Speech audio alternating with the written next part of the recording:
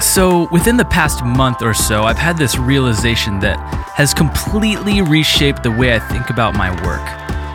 And that is this idea that the true reward of all of our passion and creativity and hard work is friendship.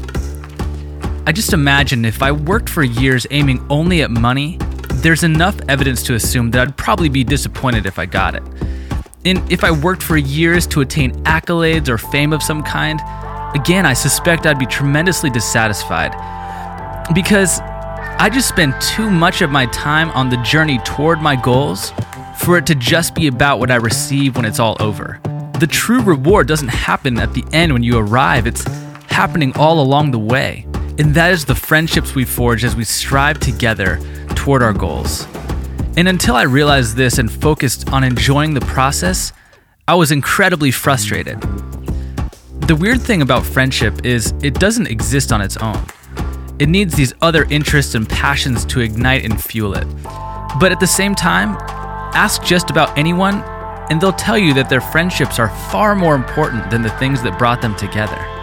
And this goes for everyone I work with, those I work alongside of and those I work for. I mean, let me ask you, are you a good friend to your clients?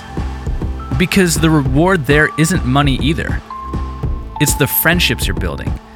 The money is just a great way of appreciating you for how well you serve them. Aim for the money and you'll have a few paydays, but aim for the people and you'll have long-term friends who love appreciating you with their dollars.